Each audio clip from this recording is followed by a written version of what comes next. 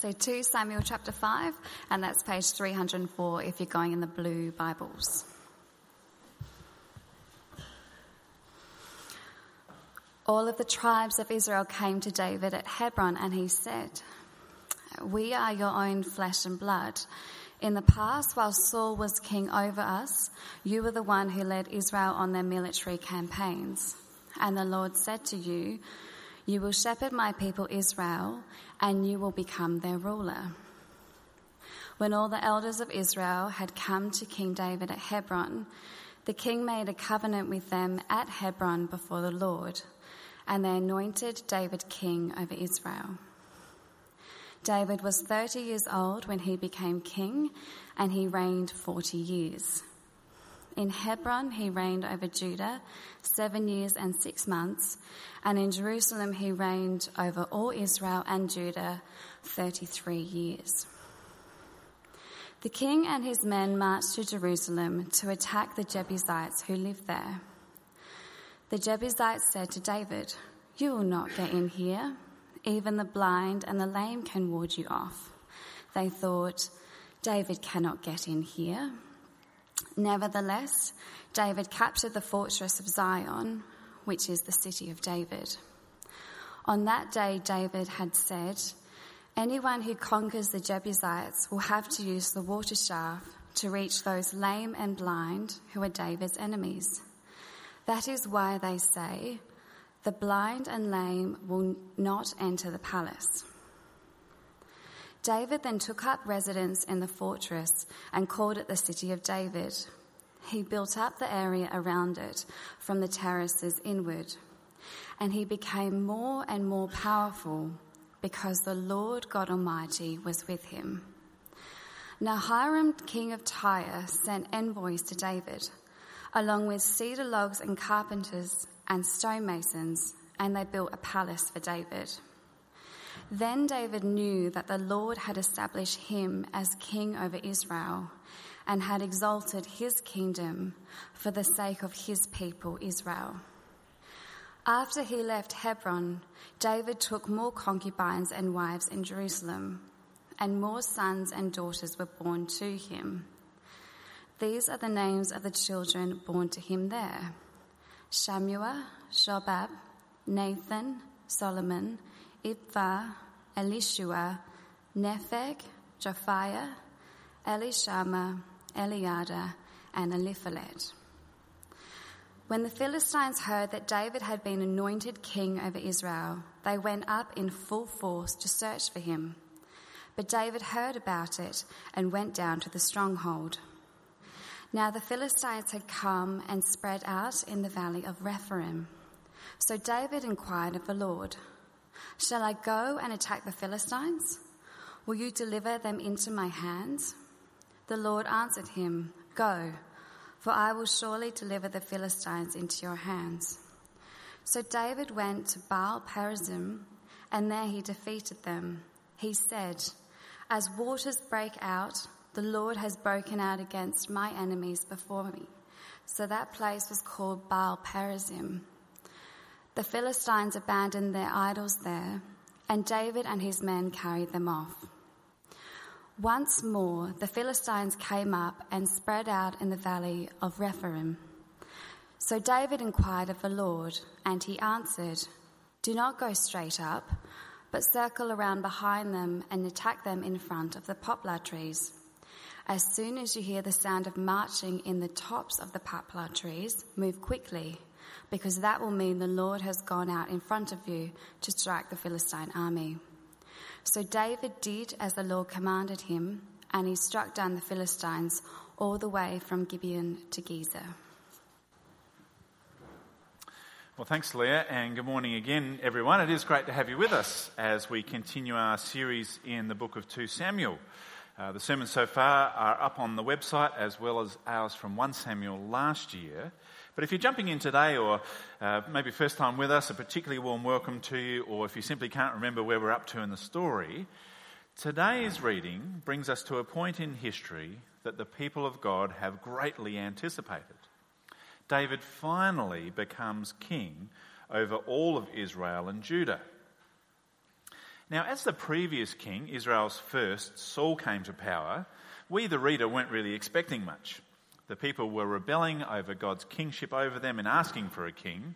God explained to them in fairly detailed ways that it wasn't going to end very well, yet he gave them the kind of king that they wanted, and it was, in many regards, a national disaster. In contrast, however, as David becomes king, we're awaiting with eager expectation, as we know that he is the king God chose at his own initiative, described by God as a man after his own heart.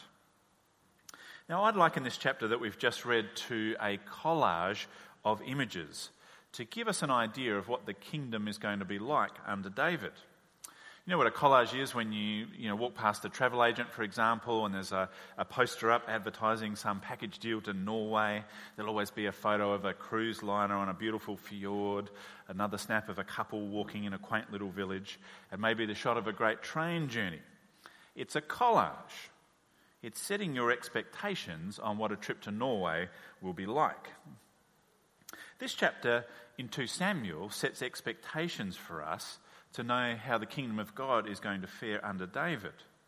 But this is more than just an interesting history lesson for us, because it teaches us some timeless things about how God works. It helps to set our expectations in a very different time and place, in a different episode of God's great unfolding plans for our world. And I'm very keen for us to learn from what 2 Samuel teaches us. Because we can have great expectations about what God is doing in our world today. Expectations that can withstand the many challenges we face as God's church here on earth. As we seek to share the great news of Jesus with many and teach as we're instructed by Jesus to lovingly obey and serve our great King as we build each other up. And I think having greater clarity on what to expect actually gives us focus as a church. It grounds us in life. It gives us greater resilience together, greater joy, greater depth, greater richness in life. So we're going to unpack this collage of the kingdom during David's reign, see some amazing things about our great God, and let it shape our expectations of what it means to live under our great King Jesus today. And if you're here today checking out who Jesus is, an especially warm welcome to you, and I hope you find today really helpful. So if you haven't already, open up to 2 Samuel chapter 5, which is on page 304 of the blue Bibles on your seats, and we can have a look at it together. And as we begin, I think the fact that this is a collage should be obvious to the careful reader. In verses 1 to 5, David is anointed as leader of Israel and Judah, and we're kind of given the big picture numbers on how long he reigns for. We then get a battle story as David takes Jerusalem, followed by what I would call a flash forward, kind of see us how it all pans out, and we're told that over time David builds up the city and becomes more and more powerful. Verses 11 and 12 talk about the king of Tyre sending envoys, materials, a bunch of tradies from high pages to David's place to build a palace.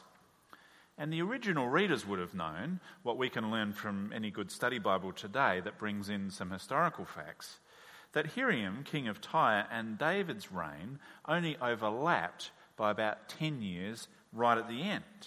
So this is again another flash forward to something that happens right at the end. Then we're brought back decades earlier to hear that David takes many concubines and wives as he takes Jerusalem, and then over time more children were born to him. Then we step back in verse 17 to early on in David's reign, probably just days or weeks after his anointing, as the Philistines hear about it, and they don't want a united kingdom under David, so they decide to attack. Often when we read the Bible, we just assume it's written chronologically, but as I hope I've shown to the careful reader, we can see that the author of 2 Samuel feels no such compulsion to write that way, and quite deliberately gives us a collage of different aspects of David's reign. So the question then is, what are we to make of this collage? Well, I've kind of given it away this week in the sermon outline in your leaflets, because you'll see that point 1 there, that I think we're to take away that this kingdom is being built on the promises of God in verses 1 to 10. Now, the first promise is pretty easy to spot. In verses 1 and 2, as the tribes of Israel come to David in Hebron, I did that at 9 o'clock as well, where he'd already been reigning as king of Judah for over 7 years. And they say, basically, you're our own flesh and blood, you've been fighting our battles, but most importantly, they acknowledge that David becoming king is God's will, and that is publicly known. As they say, verse 2, and the Lord said to you, you will shepherd my people Israel, and you will become their ruler. What they're acknowledging there is that the promises of God don't fail. They know, as they stand there, that David was promised this many years ago, and he's been facing pretty fierce opposition ever since from Saul. And God's promises, they acknowledge, are certain no matter what opposition they meet. The second promise God is fulfilling in this chapter, in verses 6 to 10, is a little easier to miss as David takes Jerusalem. Now, we could have a look at these verses and plumb all the interesting archaeological insights that shed some light on what they're talking about with the blind and lame and David's troops coming up the water shaft. I quite like, it grabbed my attention this week, the quite cocky claim from the Jebusites, verse 6, as they mock David. They say, you will not get in here, even the blind and lame can ward you off. Now, that's not a bad little catchphrase for today's news cycle and things on Twitter. A pretty handy little turn of phrase, of course, unless you have to then eat those words, as David captures the city. So famous was the victory, so famous was the mocking, that we're actually told it becomes a saying. It almost becomes a proverb, verse 8. But I think the real gold here is noticing that it's the Jebusites that have been defeated and what that means for the people. Ever since Moses first led the people out of Egypt, we've been hearing this promise from God again and again that he's going to give his people the land and drive out the nations before them. And every time this promise comes up, and it's riddled through the book of Exodus, Joshua, Deuteronomy, places like that, they list off all the nations that are going to be driven out. So as Moses stands on the edge of the promised land, he can't go in. He's giving his kind of final fire-up sermon series, which we have recorded for us in Deuteronomy. As he instructs the people on how to live when they get in there, he does so in the context of repeating the promises of God. So Deuteronomy 7 verse 1, for example, Moses is saying to the people as the instructions, he says, when the Lord your God brings you into the land you are entering to possess and drives out before you many nations, the Hittites, the Girgashites, the Amorites, Canaanites, Perizzites, Hivites, and the Jebusites, 7 nations larger than you. And then away he goes, giving the instruction. But it's just one example of this promise of God being repeated again and again and again for generations. Each time it is, the nations are listed off, and each time it is, the Jebusites are left to last on the list. Now, it can be a little tricky again to just kind of keep all the chronology in order as we do these things. But by the time David comes to the throne, as we hear today, God's people had been in the promised land for generations. So you think, oh, okay, well, everyone's been driven out, all is good.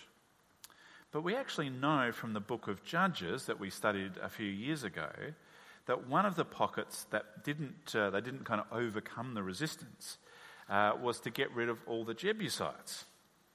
So Moses, he died before entering the land. Joshua, his successor, took them in. And after his death, we read of it being divided up in the book of Judges. And we actually read there, as Moses had promised, Hebron was given to Caleb, who drove out the 3 sons of Anak. The Benjamites, however, did not drive out the Jebusites, who were living in Jerusalem. To this day, the Jebusites live there with the Benjaminites. So there's still Jebusites sitting in Jerusalem, the soon-to-be capital of God's kingdom. So given it was already a saying, this whole blind and lame thing, it's no wonder that it kind of started trending on Twitter, #blind and lame, as David finally drives out the Jebusites and comes to his throne. David's kingdom was being founded on the promises of God being delivered against fierce opposition, but also over the course of time as it was some 800 years, give or take, between when God made the promise about the Jebusites and when he delivered. I think that's very instructive for us, who often live and just kind of take a little snapshot of how the kingdom of God is going in the world today, to be reminded that no matter what the passing of time is, no matter what the strength of the opposition against God's purposes being fulfilled, we worship a God who always keeps his promises. None of them have an expiry date. None of them fall to the ground. Verses 11 and 12 show us another aspect of David's reign after Hiram, king of Tyre, sends in Channel 9's Scotty Cam and his tradies to build David a beautiful palace that we read about in verse 12 towards the end of his reign. And we read these words, verse 12. Then David knew that the Lord had established him as king over Israel and had exalted his kingdom for the sake of the people of Israel. David, as he gets to the end of his reign, gets precious insight that so many kings, so many leaders, so many pastors, so many politicians have gotten wrong. That with power comes the responsibility to use it in the service of the people. David is acknowledging here that him becoming king, as glorious as it was, wasn't actually the main game. It was a means to an end for God. David's kingship had been exalted for the sake of God's people. And I think it's one of the many wonderful ways that David gets us ready to see just how wonderful our ultimate King Jesus is, who, even being fully God, fully man, said that even he did not come to be served, but to serve and to give his life as a ransom for many. And of course we know he walked that talk all the way to the cross, all the way to his crucifixion, to bear the weight of our sin on his shoulders, so that all of us who believe in him don't have to bear that weight to our own death. What a king we have in Jesus. What a wonderful Saviour, who rose again from the grave in triumph over death and keeps working today to build his church here on earth, telling us that nothing will prevail against it and he will never leave us. Verses 13 to 16 bring us down from such lofty heights for a minute as we see another part of the collage of David's kingship, the compromise that mars the kingship. Lots of kids in the day is a great sign of David's strength, yet many wives and concubines is a sign of David's folly. Culturally acceptable in the day, to be sure, but in direct violation of God's prescriptions for the covenant king, as noted in Deuteronomy 17. I actually find it really sobering to consider David's very special place in God's unfolding plans. The greatest king who ever lived, considered friend of God, worthy of a mention in the first line of the New Testament, out of all the names that could have been pulled out in Jesus' genealogy, we read this. This is the genealogy of Jesus the Messiah, the son of David. Even he, exalted so highly, was a mixed character with some pretty grave sins and failings that marred the kingdom of God. And part of our collage here points us towards that. And I think the fact that it's there is deeply instructive for us, the people of God in God's church today. The kingdom of God progressed wonderfully under David's reign, not because David was perfect, but simply because God had willed it to be so. God is more than capable of building his church today through flawed people too, which I don't know about you, I find tremendously encouraging and a great relief.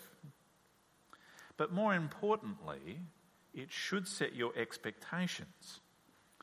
A good portion of our growth as a church comes from people checking back into church for the first time in 5, 10, 15 years. Many with painful stories of church splits over power, money, the pastor sleeping with someone who's not their wife, spiritual abuse, and they're all very sad. And let me be clear, there are sins a leader can commit which does count them out of being an elder in the church permanently. So please don't hear me trying to lower the bar here. If those things aren't dealt with well, clearly and publicly, it's right to leave a local church over such things. But my point is this: don't let it shake your confidence in Jesus or in his work in the world through the local church. It is his delivery point for this great news of the gospel, this great news of Jesus' salvation that he offers to all. When churches implode, when people let you down, don't be surprised. Mourn, absolutely.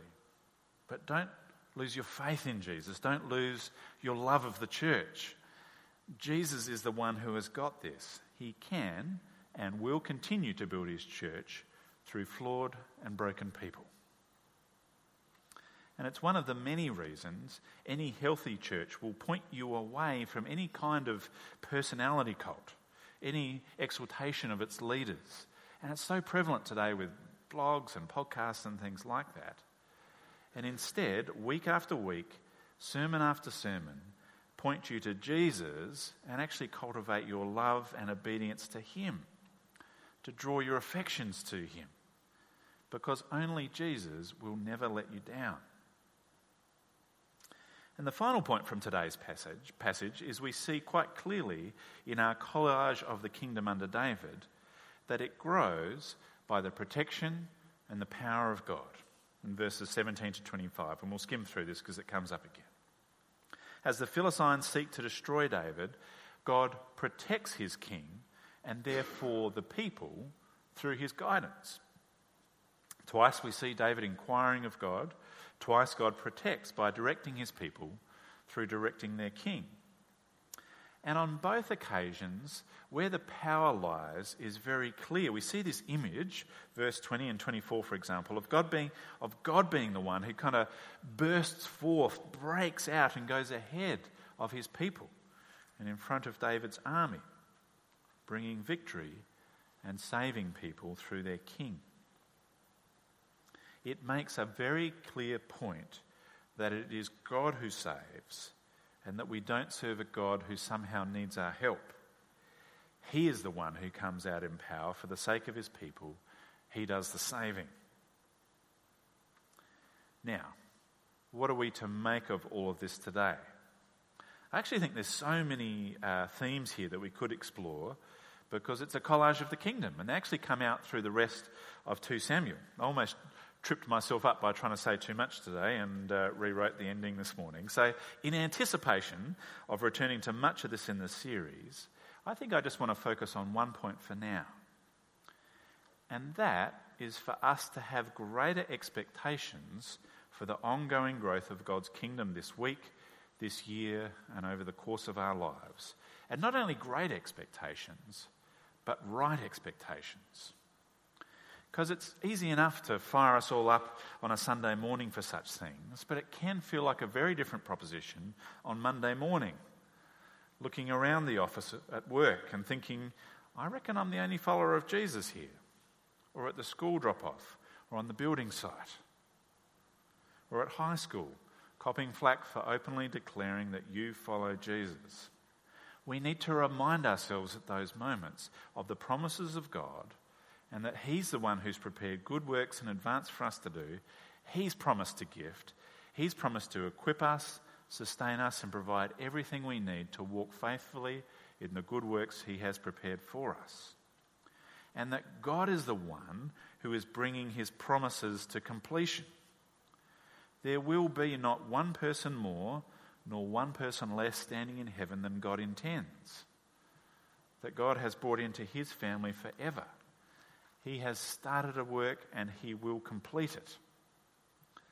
And as we seek to live faithfully today, we serve God's anointed and perfect King Jesus, who came not to be served but to serve. God's greatest work for us clearly is his work on the cross. But it was not the end of his work. We serve a risen Lord Jesus who promises to build his church and to always be with us as we seek to work for him in doing so. But it's Jesus who is not going to stop working. He is not going to stop saving.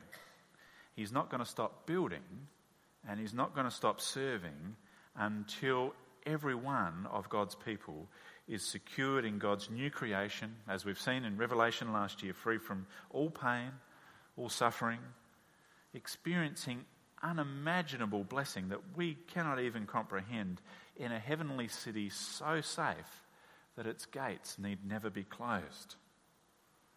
That is the Jesus we follow. That is the Jesus who serves us and builds his church. And Jesus, in his role as chief shepherd of the church, will continue to guide it. He'll continue to protect it with great power. Even in the face of fierce opposition, God drives his purposes forward. Even the dark moments of persecution and martyrdom, Jesus achieves his purposes and safely brings his people home to be with him for all eternity. If you look back over the last 2,000 years, in some countries the church has flourished, then almost been wiped off the map, appearing to lie dormant for generations, then it springs back to life again.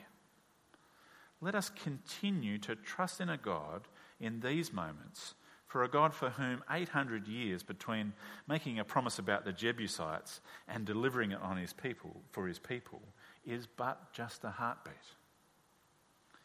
And don't let our own fallenness or sin and the shortcomings and sins of others cause us to doubt as we stumble along and realise that God's church here on earth is not perfect.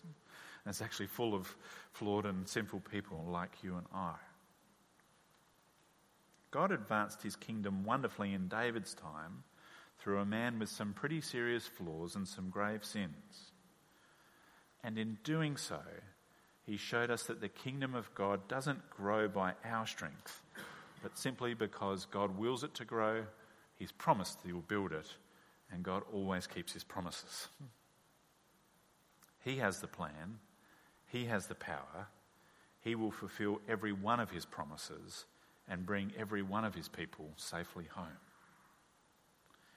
I was looking for some stats this week to kind of show the growth of the gospel over the last 2,000 years, and instead I found a video which I thought did a much more concise job, and I'll pop it up on screen in a minute. And it shows us the kingdom of God, God's church here on earth, as around about the time of the biblical things that we read of Jesus' life, death and resurrection, and as things kick off in the book of Acts.